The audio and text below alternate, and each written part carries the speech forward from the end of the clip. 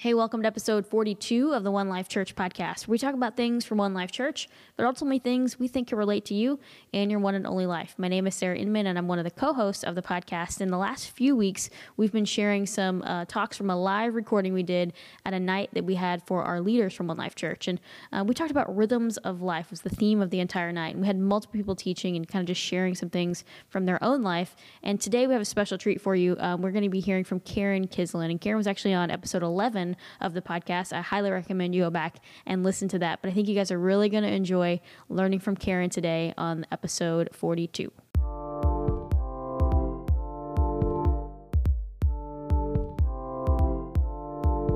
Well, everybody, we are going to hear one last talk from someone who, and you'll remember in the fall, we did a series called Shadows, where we talked about the Old Testament pictures of who Jesus is. And the talk that I still hear people talk to me about was one done by someone else, and her name's Karen Kislin. And she does a remarkable job anytime she ever speaks, and she's going to talk to us about soul care and how to really, when it comes to this whole rhythm thing, we've heard a lot about focusing on Jesus and making sure we're fruitful and walking with Him. And she's just going to take us to a place where we can really lock this down, even for guys like Josh. Karen. All right. Wow. I have a niece who loves to go antique shopping, but she has 3 boys who don't. And so one day she said, we're going to an antique store, and they started in with complaining and fussing. It was, Mom, we don't want to go there. It's just old stuff. It's stuff that old people had. We don't want to go there. And so she heard the complaining the whole time until she got to the antique store. And when they saw the front door, there was a sign on the door that said, Treasure Tuesday. What that meant, and this happened to be a Tuesday, was that the owner of the store had hidden a little treasure chest in the store. And inside the treasure chest was a $25 gift card. And so when the boys walked in, instead of complaining, they were now on a treasure hunt. And they actually looked at their mom, and their whole focus changed. They said, Mom, you're going too fast. You need to slow down, because they were looking for the treasure. We're talking about rhythms. Now, I've had the rhythm of reading the scripture since I was in 5th grade. But it changed when I discovered that there's treasure in the Word of God. That every word is there on purpose for a purpose. That God doesn't waste any words. You see, God gave us this much. And so all of it is critically important.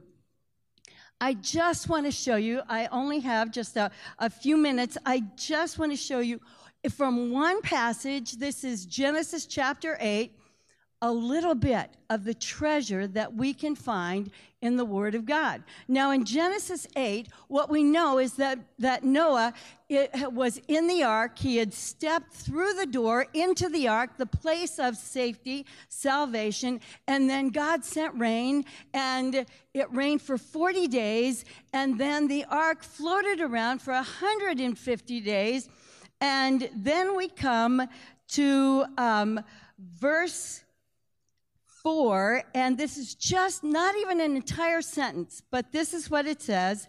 And on the 17th day of the 7th month, the ark came to rest on the mountains of Ararat. You know, for a lot of my life, I just would have skipped over those words. 17th day of the 7th month, the ark came to rest on the mountains of Ararat.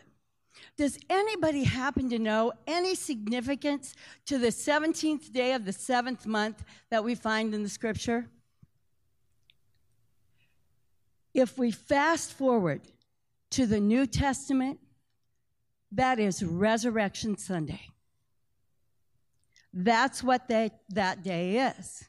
Now, we see it throughout the Bible, but that's one of the things. 17th of the 7th month is Resurrection Sunday. And what it says here is that on that day, the ark came to rest. But on that day, we got rest because all of the judgment had been poured out on Jesus, and Jesus rose from the dead, and we can enter into that rest, which is what Dan was talking about. Do you happen to know what the word Ararat means? It means the curse is reversed. So right here in the book of Genesis is this tiny little shadow, this treasure that points forward to the fact that someday, on that same day, Jesus Christ would reverse the curse for us.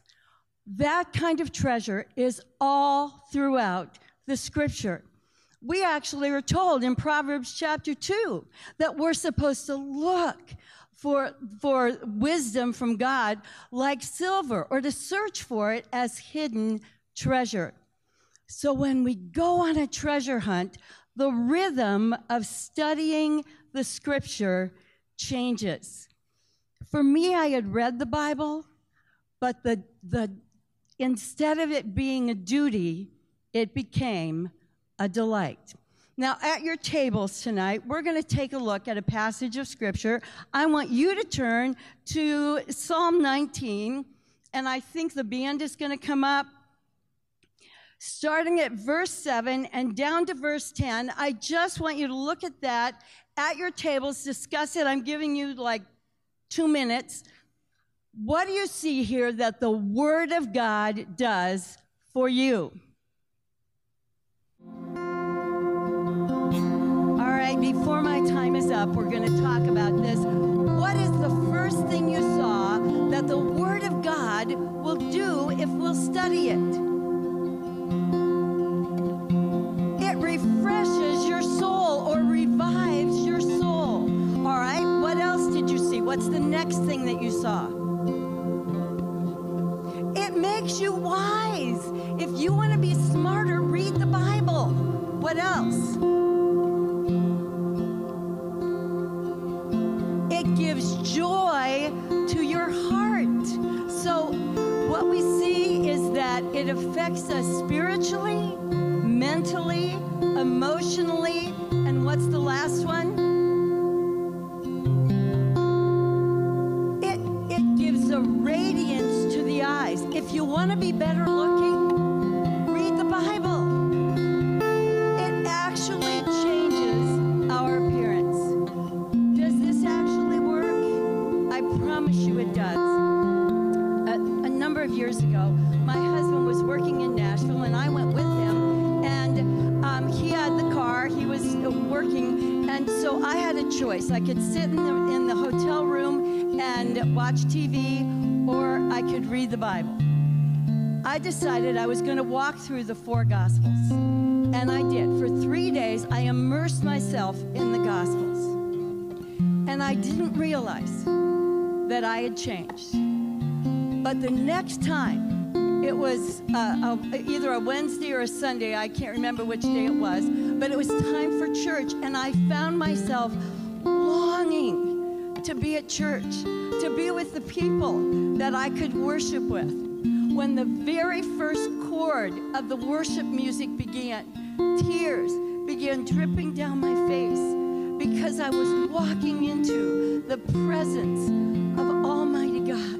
And I was going to get to sing with all of the people. I didn't care what the song was. I didn't care if I liked the song or knew the words. It didn't matter.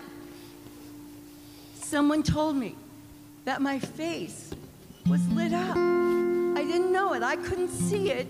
But spending time in the Word of God, it changes us. It revives our soul. It gives a radiance to our eyes. It gives joy to our hearts.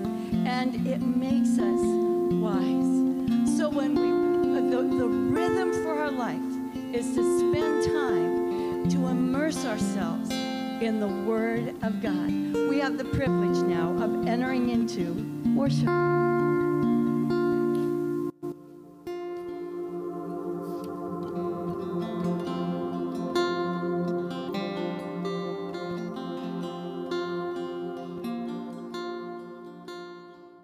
Thanks again to Karen and so many of our speakers for this series we've been able to share with you guys the last 4 weeks, as we've just talked about rhythms of life. And we hope that you guys have gotten something from that. We'd love to hear feedback from you. Email us at podcast@onelifechurch.org and let us know maybe just something that you've been processing as you've heard either from Karen today or any of our speakers in the last few weeks. We would, again, love if you guys would subscribe so you get alerts anytime we have a new episode, and also share it out. Let other people know some of the things that you're learning as you're listening to the podcast. We'd love being able to share this content with you, and we want to continue doing that. Thank you guys so much for joining us, and we'll see you next week.